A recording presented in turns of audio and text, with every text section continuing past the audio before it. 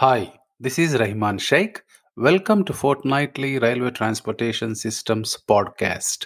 I am the host and railway systems specialist working in this industry for 24 years and counting. This podcast is primarily focused on railway experts who have vast amount of experience and contributed greatly to this amazing industry. This is not a technical seminar, but focuses on feel-good stories, individual journeys, their success and failures, motivating younger generation to kickstart their career in railways and creating a sense of pride for the railway people who devoted their lives on the most environment-friendly public transportation.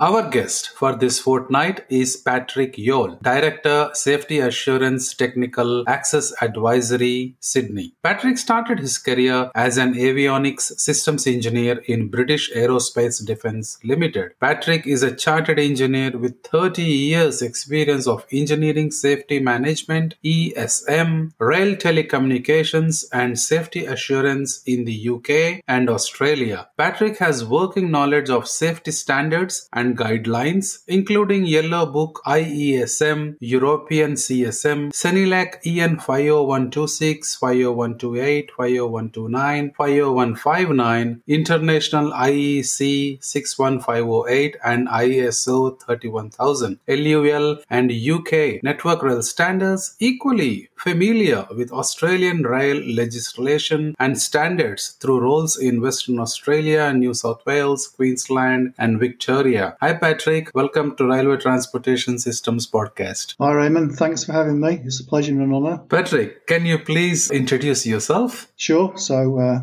Patrick Youle, been an engineer for almost 30 years. Currently work for a consultancy based in Sydney called Axess Advisory, Director of Safety Technical. So can you briefly tell us about your professional journey as well? Sure, yeah. So for me, becoming an engineer started as a boy, watching my father make and repair things. For example, things like repairing TVs, radios, watches. Used to make furniture. I used to watch him build, weld and race Banger stock cars. I watched him build our family's house extension. So yeah, started off with the germination of an idea to become an engineer, then went to university, Warwick University. One of the third year's courses was called High Integrity Systems. That covered safety analysis and accident investigations relating to helicopters and passenger aircraft disasters. And I think along with always having an interest in aircraft as a boy, we used to have family outings to Finningley Air Show in South Yorkshire. So I think that's what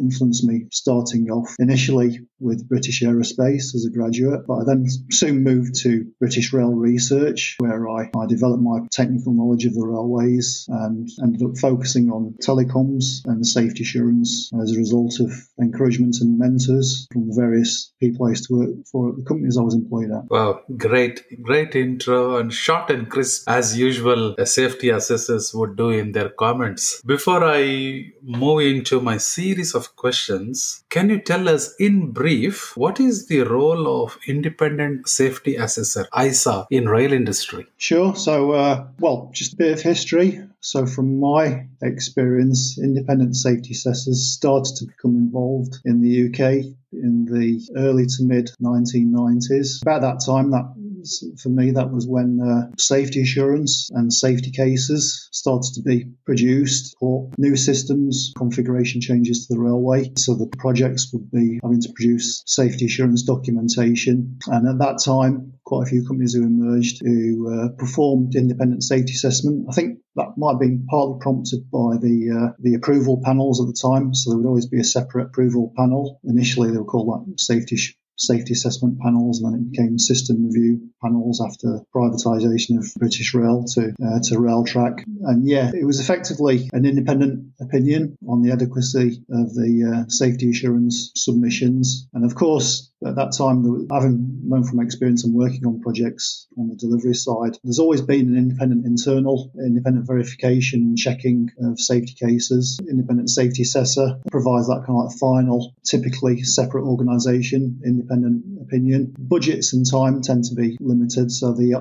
independent safety assessor, also known as an ISA, they can only really do a sample assessment, and generally typical criteria are to an independent review to ensure that best practice is being followed, compliance with any applicable standards and legislation. Beautiful. Pat, looking into your intro and your professional career, mainly in system safety, can you tell us, according to you, which country has high safety standards, Australia or UK? Okay, that's good. That's a good trick question. So in Australia, the legislation is safety risks must be reduced as far as is reasonably practicable. So that's known as SFARP for short. Whereas in the UK, it's risks to be reduced as low as reasonably practicable. So that's known as ALARP.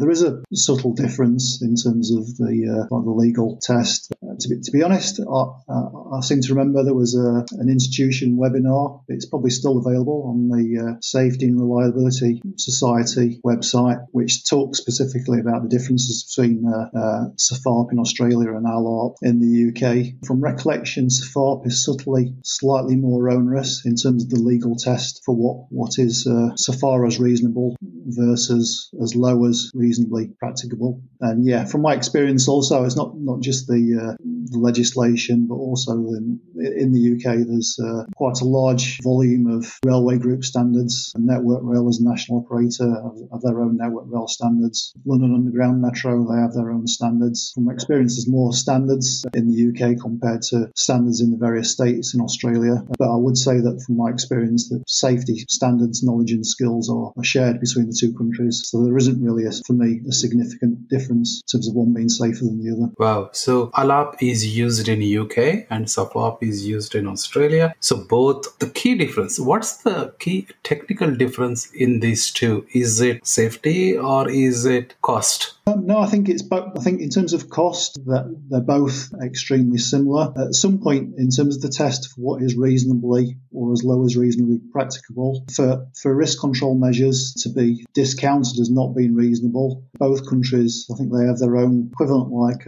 there's effectively like a benchmark figure for what a fatality cost benefit for a fatality, and typically the cost for implementing a risk control needs to be an order of magnitude greater than the safety benefit. So they have different figures for the UK and Australia, but generally it's still similar enough that for me there's not a significant difference in terms of the test. From my experience, to demonstrate either risks of SFARP or ALARP, there has to be an extremely good, compelling reason to not implement a risk control, whether it be a change to a design, engineering change, or eliminating a risk. It needs to be a clear, compelling case for why it's not reasonable. So they're both similar in that respect, from my opinion. If I have to apply these two across the other parts of the world, apart from UK and Australia, whether it might be Middle East, India, Malaysia, anywhere, which is easier to adopt, SFARP or ALARP? For the same reasons I've said before, I would say the difference is so marginal that I don't think,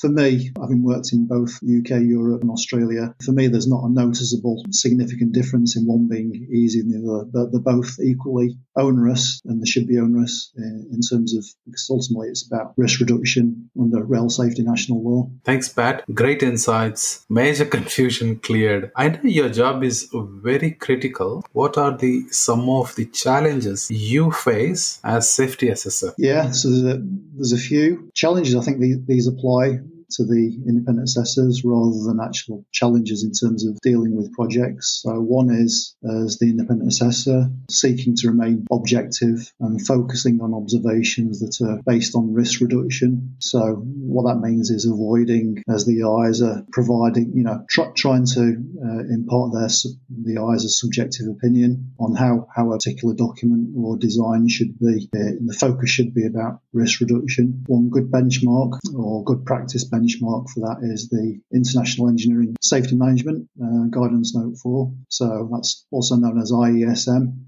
So the iESM manual actually originated in the UK from the UK rail industry yellow book. I've known quite a few of the authors from my time since British Rail, and that provides, for me, a benchmark that all independent assessors should seek to follow. One other challenge is because the independent assessors are independent, we should avoid or shouldn't be influenced in any way by program or cost pressures. So that helps if the IRSE is an independent organisation, but it could equally be an internal independent assessor within an organisation. But the challenge there is to avoid compromising independence, but at the same time, ultimately, there's a common goal. We still need to achieve an efficient and timely assessments to approval gate deadlines need to be independent of that. One other challenge, this is a more difficult one in my opinion, trying to identify new projects and preempting any credible, unpredictable, low-frequency, catastrophic events. So for that, one way to help with that is to, as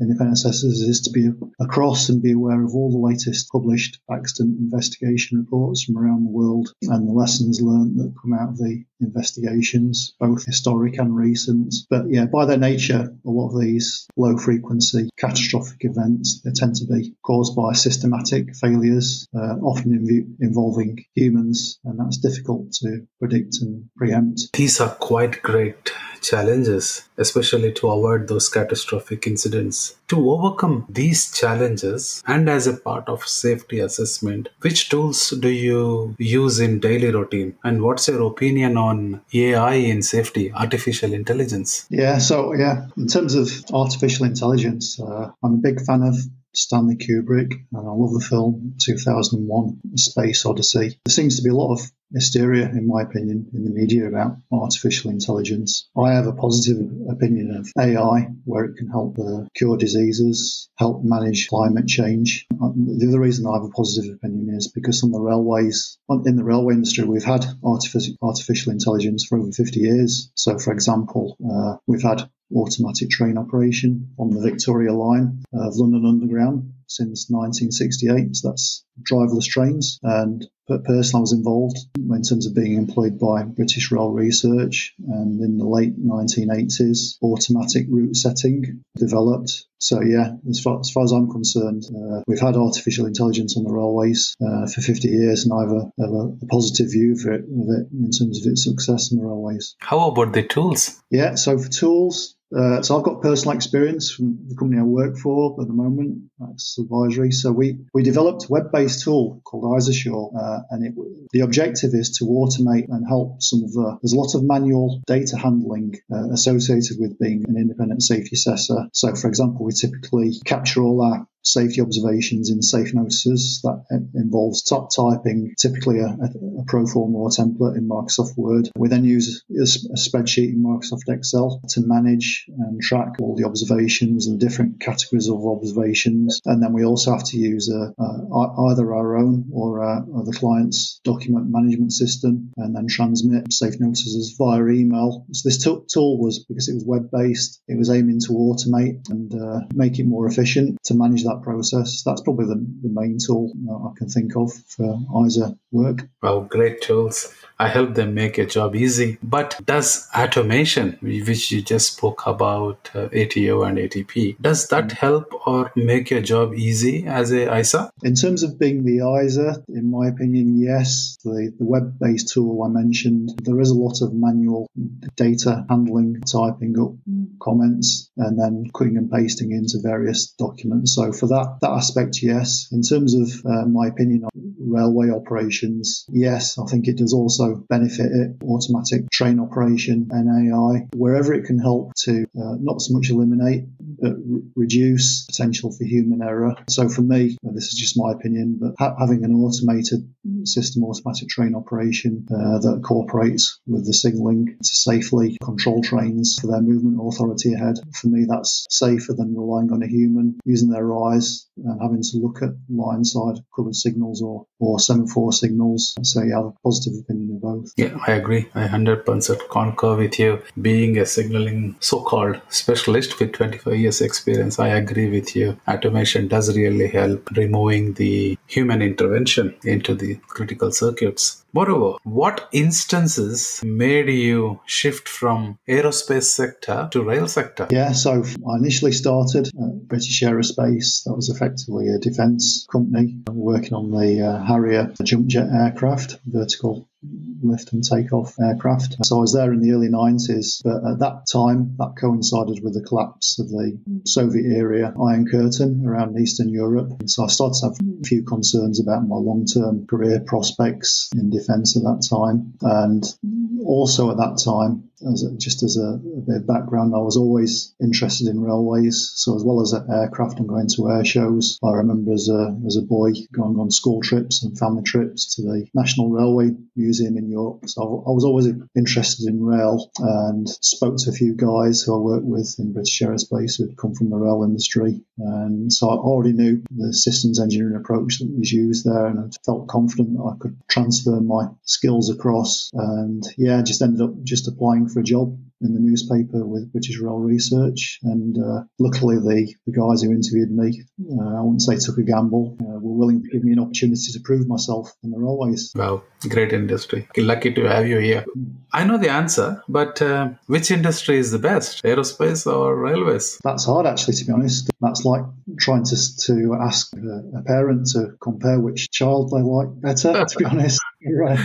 Right. Yeah, to be honest, I would say I have a preference for rail in terms of the, compared to defence, rail there's a lot more change, a bit more interesting. My time in aerospace and defence, that was also great and interesting. The pace of work and projects was a bit slower, so I found railways a lot more fast-moving and dynamic. So if I had to choose one, it would probably be rail, I guess. Yeah, you did well. Moreover, coming back to your core area of competency, some serious question. What are the key steps you think will be involved in hazard identification and risk assessment? Yeah, so from my experience, actually, it's the most important aspect is the preparation and planning that goes before hazard identification and risk assessment workshop. So the key steps, this is from my experience of the last, 30 years, have either been a facilitator or secretary or attendee at these hazard workshops. So one key step is defining the system or the change or the configuration change. So without a well-defined system and system boundary, any hazard or risk assessment could otherwise be invalid.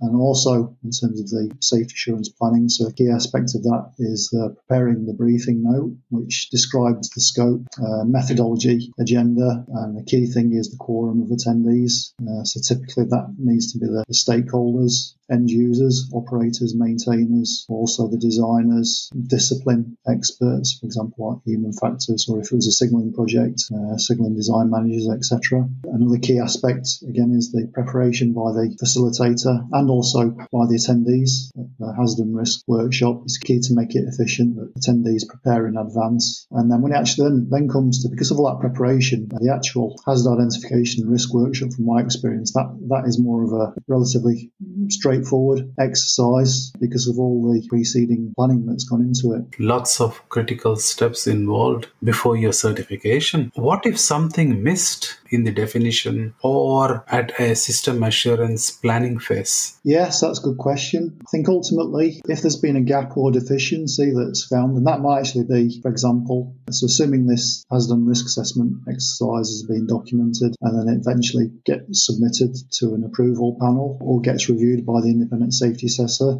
If it's picked up, then ultimately it means rework, having to go through the same cycle again for preparing and having another workshop. So ideally, I know from my experience in the UK, the European Common Safety Method is applied. So the actual system definition phase, it's common safety method legislation, is fairly prescriptive and onerous. There's lots of checks that are done from memory. When I was working in Network Rail, there's even a pro forma with like guide word questions and comments on the various sections of the system definition document. So there's a lot of effort and guidance at the start to ensure that the system definition is correctly defined. And But yeah, ultimately, otherwise, yeah, it requires almost starting again and reinventing the wheel and having to redo the hazard and risk workshop. Yeah, I think what I understand is if there is a change and ISA picked it up at the final stage of the project, I believe the delivery team or the project director won't be happy. In the assurance team, not just ISA, in the assurance team, will your team looking back often to check that nothing is missed and everything is on the right track? Yes, a lot of the projects we work on here, the independent safety assessor, not just us as the ISA, but there's the internal stakeholders. So, for example, if the client, for example, was like Transport for New South Wales, we know that there's already an independent team also reviewing the same documentation. They may not be ISAs, but a lot of them have got